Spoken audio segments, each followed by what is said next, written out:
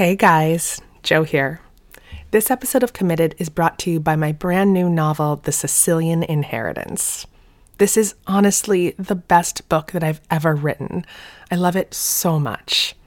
The Sicilian Inheritance is a twisty-turny family murder mystery set on the beautiful and sometimes dangerous island of Sicily.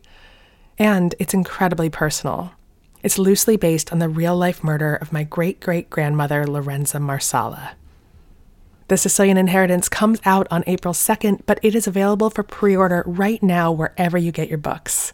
And if you pre-order and email me your receipt to joe.piazza@gmail.com or DM me at Instagram, I will give you a free lifetime subscription to our newsletter, Over the Influence. We'll be posting exclusive pictures, videos, and show transcripts for the very new season of Committed coming out in February. So pre-order The Sicilian Inheritance today. I promise you it's going to be your new favorite book. Committed is a production of iHeartRadio.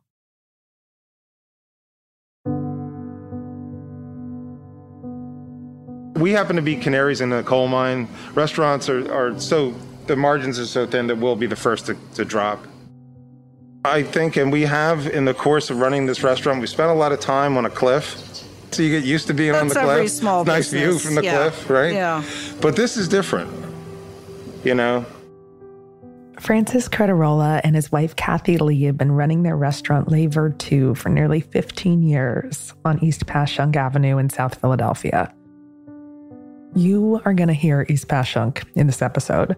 We taped outside in Les Vertus' courtyard, socially distanced, of course. We're in the middle of a pandemic, people, and the neighborhood made itself known. It's loud and brash and wonderful, kind of like Kathy and Fran. The two of them have had their ups and downs as restaurant owners, but they've mostly been successful, and they've carved a nice life out for themselves and for their incredibly loyal staff. They served great food, built a community, and life was good.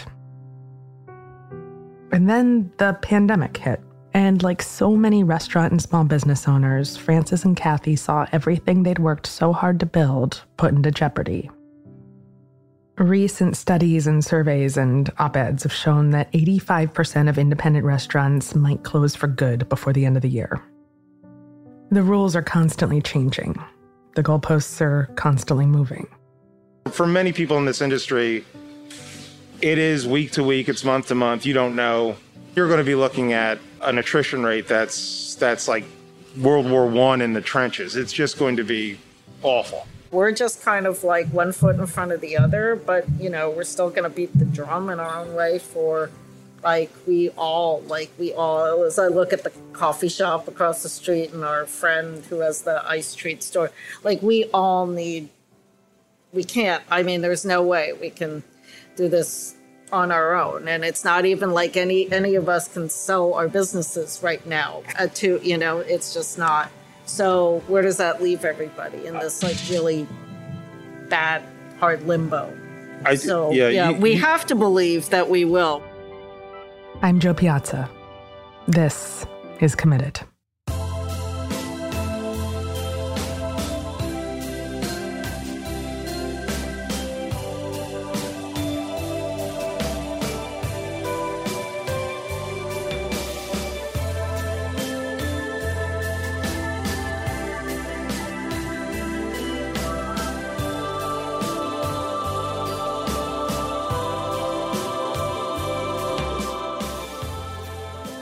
I'm Catherine Lee, co-owner of Les Vertus. And I'm her husband, Francis Cretarola, co-owner of Les Vertus. We met in graduate school in Washington, D.C. in 1990. But so that's where we met. But we were just really good friends. We were both getting MFAs in creative writing. Very lucrative degree. I just want to put that out poetry there. Wasn't the growth industry I thought it might be. Yeah. So, and then we moved to Philadelphia in 96, and the restaurant it was really kind of like an accident. There were so many accidents, serendipitous kind of accidents along the way. The two of them got married in 1997, and pretty soon after that, they took a trip together to Italy.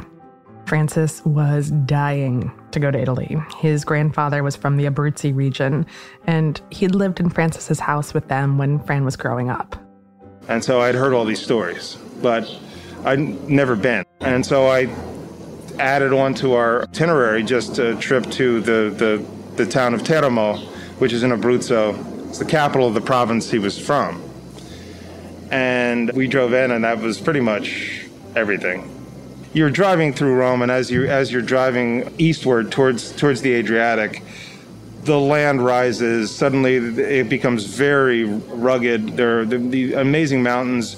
When we were there, everything was snow-covered. There are these little villages that are like perched improbably along ridges and in deep woods. You can see them from the bus because we took the bus. And that was, we went to Stazione Termini and said we wanted to go to Teramo, and I was told, nobody goes to Teramo. You don't want to go to Teramo. Well, first you want to go to Torino. I'm like, I don't want to go to Torino. Well, first they looked at us like we had two foreheads and said, you want to go where? Getting there and just, it was the culture, and then suddenly everything made sense. Everybody was like my grandfather. This incredibly kind, open, generous, but also there was this sort of mien that suggested a kind of sadness that, that life had been hard. Abruzzo is sort of awe-inspiring, but it's not romantic, I mean, these people live hard lives. And so I was like, okay, well, that's what I'm doing. You don't mind if I quit my job. Francis was working in publishing at the time. Kathy was working at the Philadelphia Museum of Art. And Fran wanted to quit his job to go learn Italian in Italy to get closer to his grandfather's roots in a tiny village even most Italians had never heard of. And she said, yeah, no problem. I expected a yes from her because her patience is amazing.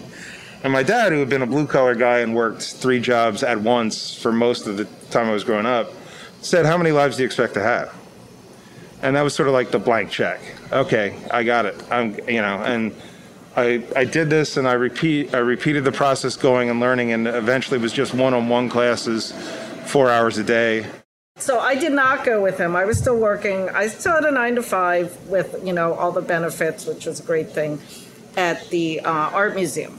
So she's made all this possible. Yeah. I mean, so no, I didn't go with him, and that was fine. This is how long ago it was. Every day I would find a phone booth, Telecom Italia, and call her. Remember, collect calls, everyone? Yeah. And then ask her to put the Jack Russells on the phone. I don't know why. It was very... I needed to talk to them, too. Say hi to the dogs. I said to her, do you want to really, test my dad's, how many lives do you expect to have? Why don't you quit your job? We'll rent the house.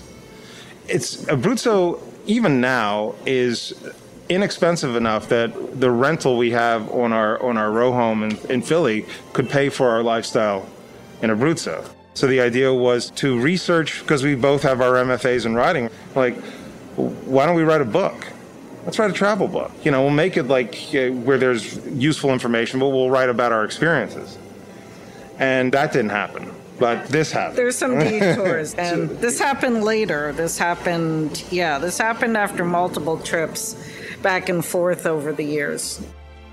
So when they finally came back to the United States, back to Philly, they wanted to find a way to make Abruzzi part of their lives.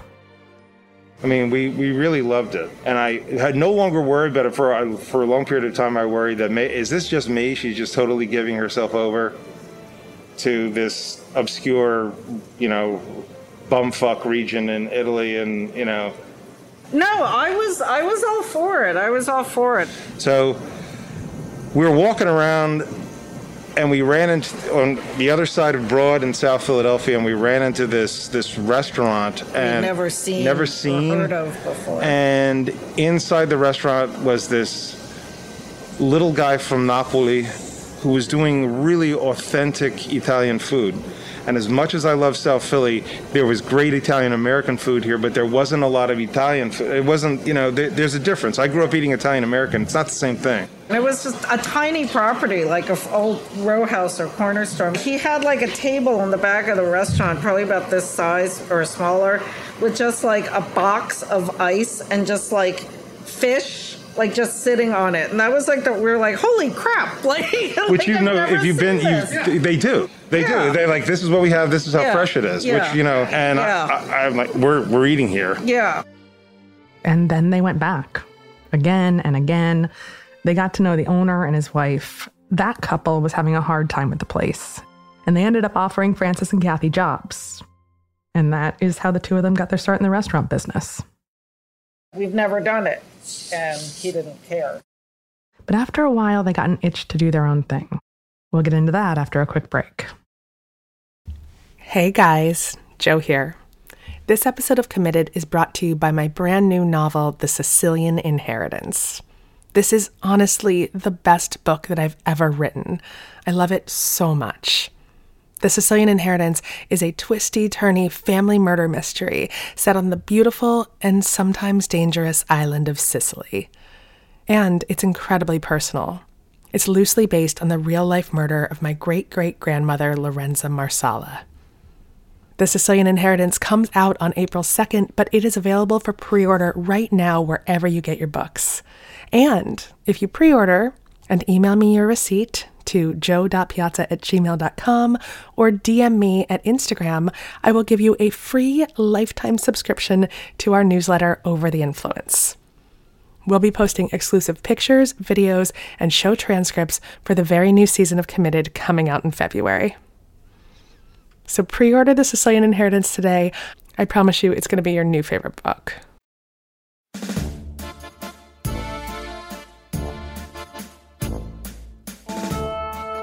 Kathy and Francis had fallen in love with each other and then with the Abruzzo region of Italy. They wanted to bring back Abruzzo to Philadelphia. They wanted to open a restaurant that was all their own. I had to lean heavily on my family because, your father had passed. My family's passed. Before.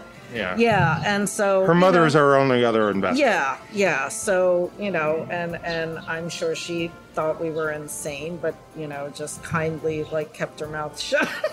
But I'm sure she, lost a lot of sleep over these things, as mothers would. It was before prices in Philadelphia went insane, and... I've got to say that this was before things in Philadelphia started to get stupid expensive.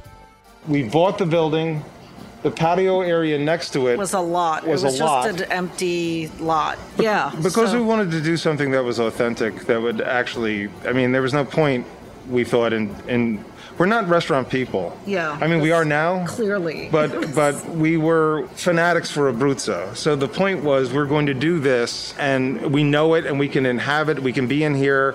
And even if we're learning on the fly, because we had no real restaurant experience, had never worked in one growing up.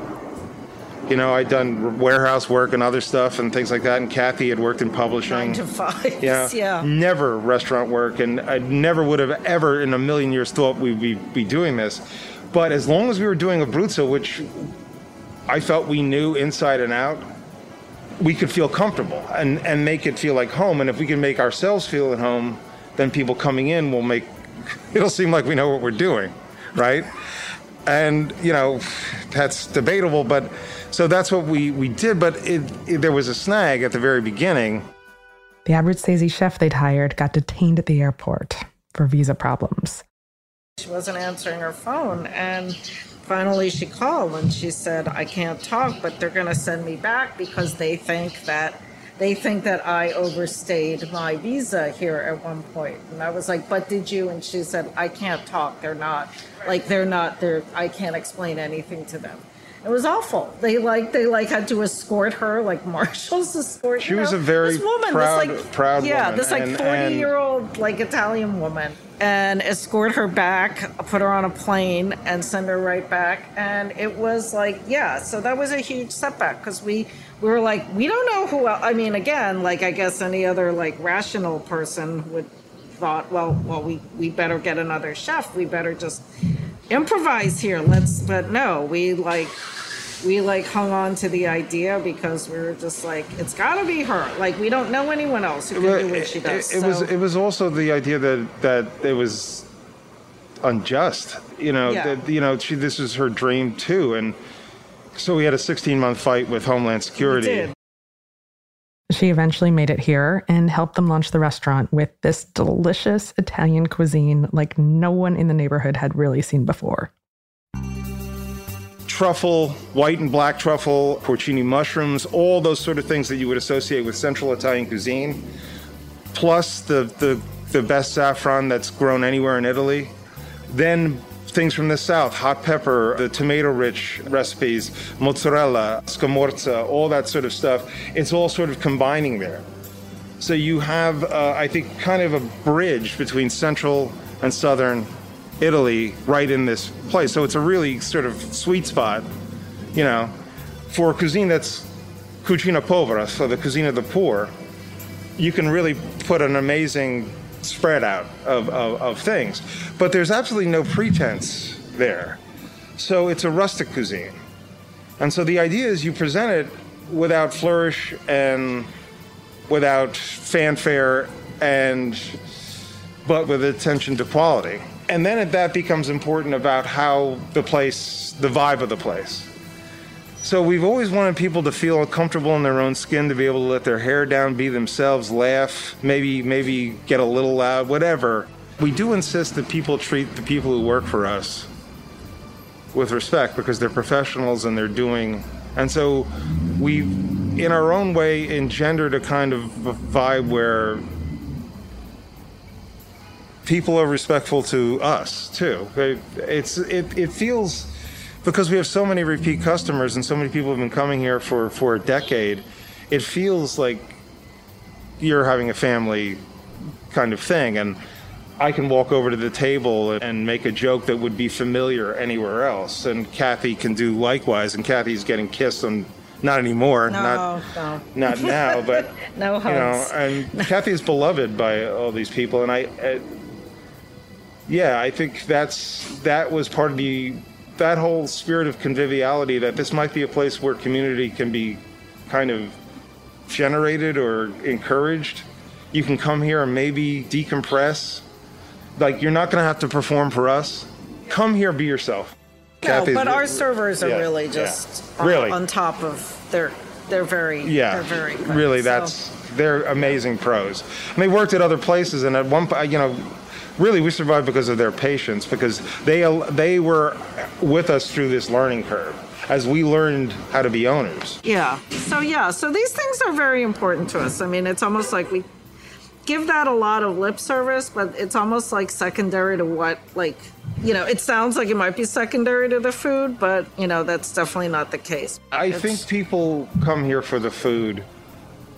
I think people also come here, the people who come here a lot and come every week, some of them are coming for other things too. In terms of the division of labor, Kathy is the people person in the couple. You notice this the first time you meet them. Fran does way better behind the scenes. Kathy is much more adult, much more self-contained, much more able to not fly off the handle when life takes a crazy turn. And I'm my dad's son. I will explode in the moment and then it's over. And she's gotten used to that. And it's not something I'm proud of. This has put that to the test. And frankly, not just this last year, but the past several years, I'm no longer able to summon the explosive, I'm just, what else? She listens too, because I have a tendency to want to run through everything I'm thinking to make sure that I'm not a jerk. And I need the validation that she provides, and I can't imagine how onerous that can be at certain times, but she's amazing at it. And so I'm able to get things off my chest, or at least vent them, or vet them, actually. Both. Would I be a complete asshole if I wrote this? No, maybe. Not a complete ass. Yeah, it's a little Yeah, she has grading scales of what kind of an asshole. Yeah. It's not that difficult. I mean, we made a deal early on since he's not so much of a people person in the broad sense that I would do evenings, and that's fine because, that's not a heavy lift for me. So, and then Francis does a lot of the marketing. He does a lot of the brainstorming, if you will, about, pre-pandemic, obviously, events and fundraisers and things like that. We've done a lot more charity work in the last couple of years. I did, though, initially spend a lot of time here at night, and then I was asked to leave. You were politely asked to maybe. I think a guy having a guy whose moods have their own weather systems, more that I would read incredible disappointment into every face. A lot of what I do is also interaction with the chef to make sure that the chef understands the culture and where the food is coming from, and make sure that we stay on point, that we don't lose our focus. Because Italy's a big place, and chefs you've got to let people express themselves, right? So you can't just tie them to some rigorous traditional recipes. They're expressing art. This restaurant is about the culture we celebrate. So that is my job. The pandemic isn't the first economic crisis that Fran and Kathy have endured together. They opened Les Vertus right before the economy collapsed in 2008.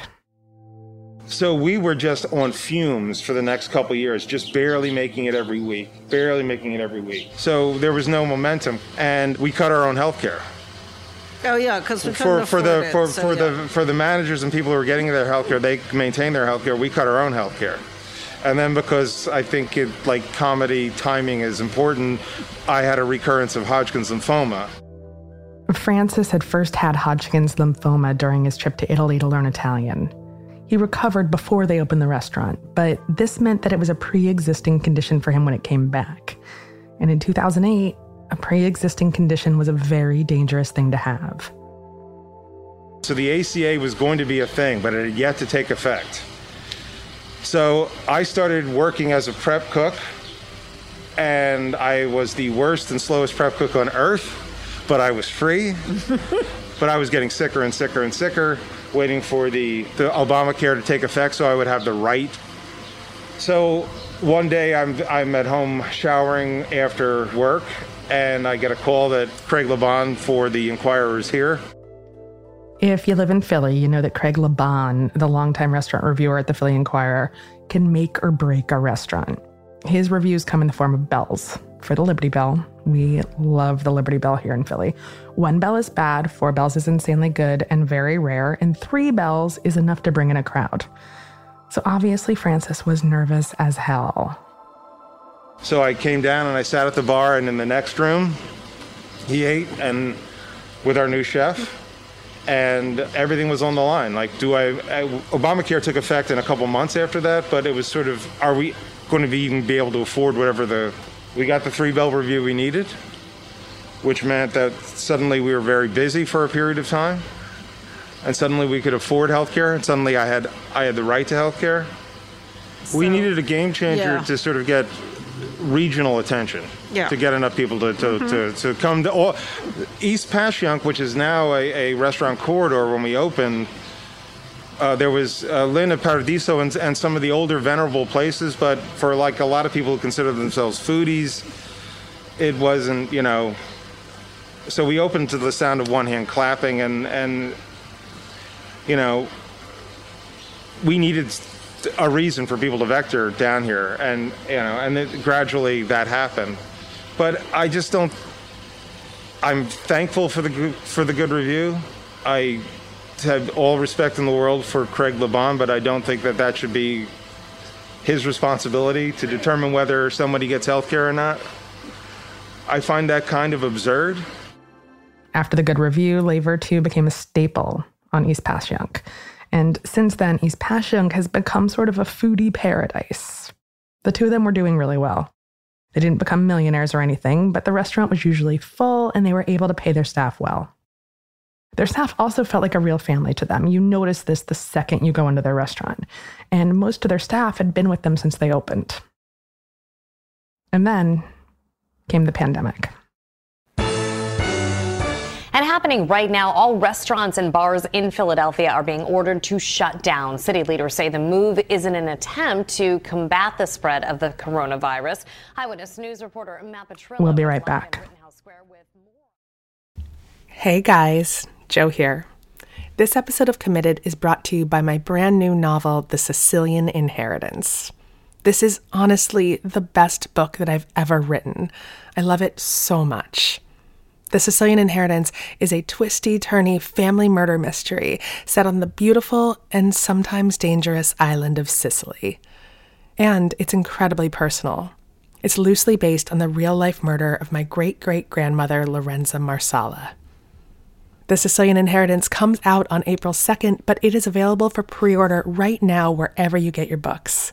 And if you pre-order and email me your receipt to joe.piazza@gmail.com or DM me at Instagram, I will give you a free lifetime subscription to our newsletter, Over the Influence. We'll be posting exclusive pictures, videos, and show transcripts for the very new season of Committed coming out in February. So pre-order The Sicilian Inheritance today. I promise you it's going to be your new favorite book. In terms of how the restaurant industry works, the ebbs and flows of cash over the course of a year, pandemic shutdowns couldn't have come at a worse time. In a business where, margins are always thin, and the fact that this started, we were ordered to shut down, justifiably so, in March, which is the slowest part of the year. There's nothing in the coffers. That's the period of the year where a lot of restaurateurs will tell you, you're skint. There's no money left over. It's a little frightening when there's no money in the till, or in a normal time, there's not as much money as you'd like there to be, to make some sort of major change that might, wipe out everything you have. As the city began ordering businesses to shut down, Francis and Kathy started having hard conversations about what would happen to Les Vertus. Their shared goal was always to take care of their staff, because they worried that no one else would. We've had, at this restaurant, the same staff. 80% of the staff has been with us the better part of a decade, and one person has been with us all 13 years, a couple other people 11, 12 years.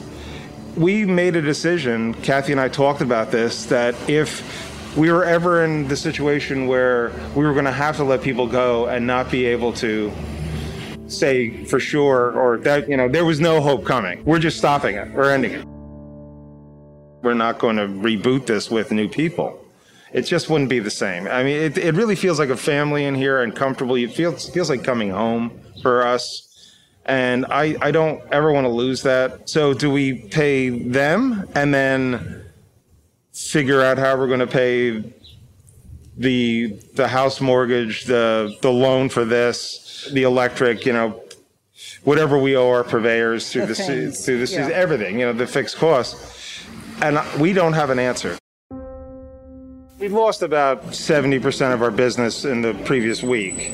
So we're facing payroll. We've got to pay our payroll. We've got, the regular monthly bills coming due, and there's no business coming forward. And not only that, the city passed a law, which we generally endorse, which is people who are let go get 2 weeks of paid sick leave.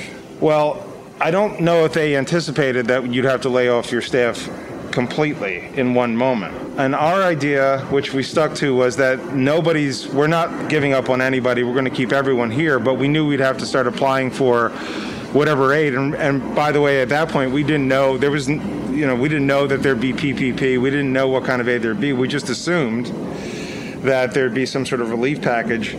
So we launched a GoFundMe.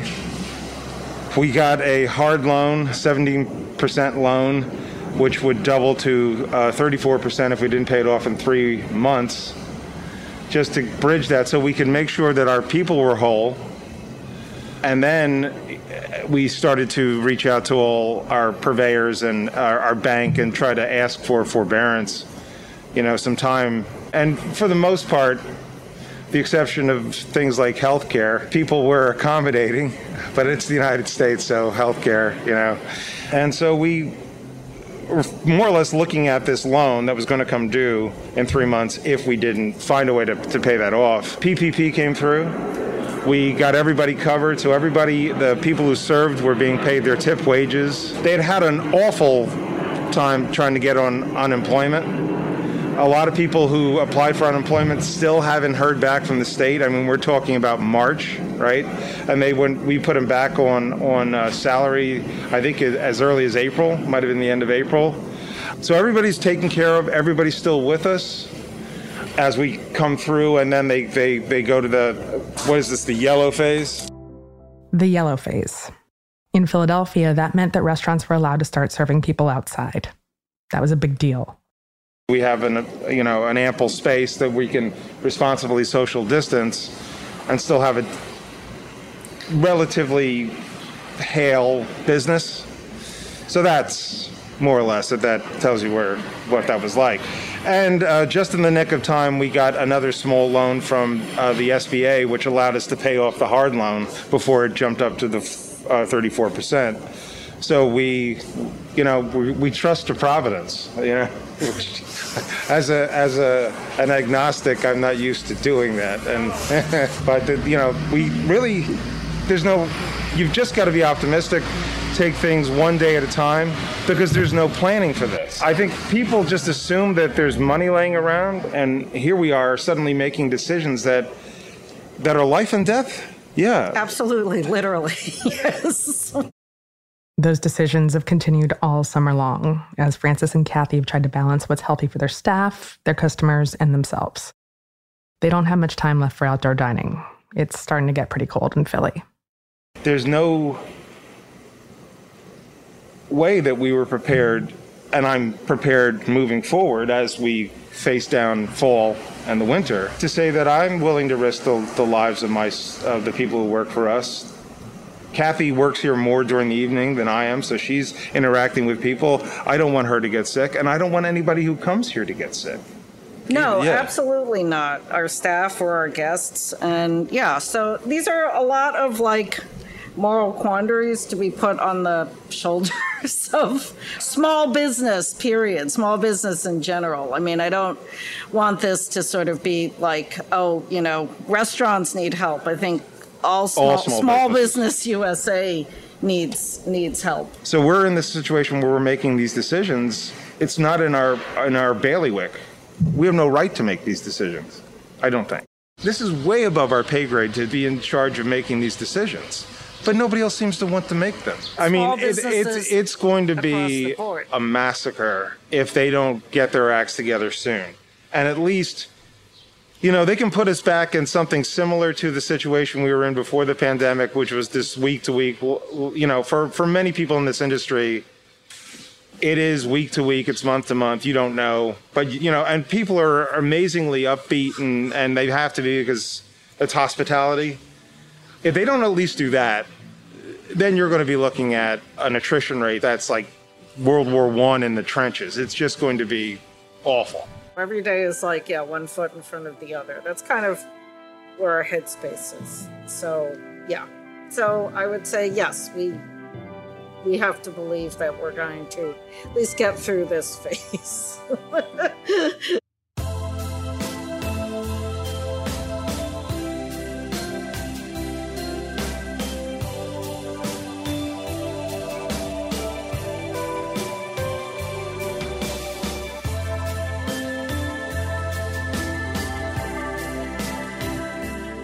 I think the strangeness of the forced quarantine time in the initial part of the lockdown, it solidifies what's important, what's less important. I think what ultimately an end game is.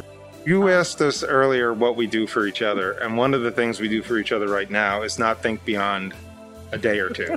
You go down into a dark place, and there's no way you can help each other.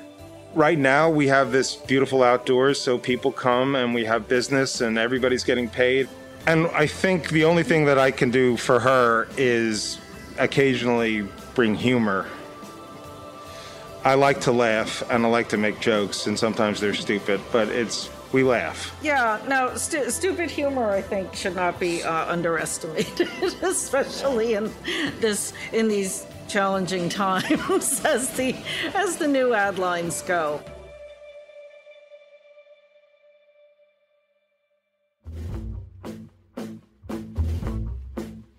This episode was hosted and reported by Joe Piazza, with special thanks to Catherine Lee and Francis Creatorola. It was produced, edited, and mixed by Ramsey Yunt. The executive producers are Joe Piazza and Tyler Klang. Theme song by Tristan McNeil. For comments, suggestions, or to be part of the show, give us a call at 404-996-1173. That's 404-996-1173. Or send us an email at joe@committedpodcast.com. That's jo@committedpodcast.com. You can grab a copy of Joe's book, How to Be Married, on Amazon or wherever books are sold. Committed is a production of iHeartRadio and produced in our studios located in Atlanta, Georgia. For more podcasts from iHeartRadio, visit the iHeartRadio app, Apple Podcasts, or wherever you listen to your favorite shows. Hey guys, Joe here. This episode of Committed is brought to you by my brand new novel, The Sicilian Inheritance. This is honestly the best book that I've ever written. I love it so much. The Sicilian Inheritance is a twisty-turny family murder mystery set on the beautiful and sometimes dangerous island of Sicily. And it's incredibly personal. It's loosely based on the real-life murder of my great-great-grandmother, Lorenza Marsala. The Sicilian Inheritance comes out on April 2nd, but it is available for pre-order right now wherever you get your books. And if you pre-order and email me your receipt to joe.piazza@gmail.com or DM me at Instagram, I will give you a free lifetime subscription to our newsletter, Over the Influence. We'll be posting exclusive pictures, videos, and show transcripts for the very new season of Committed coming out in February. So pre-order The Sicilian Inheritance today. I promise you it's going to be your new favorite book.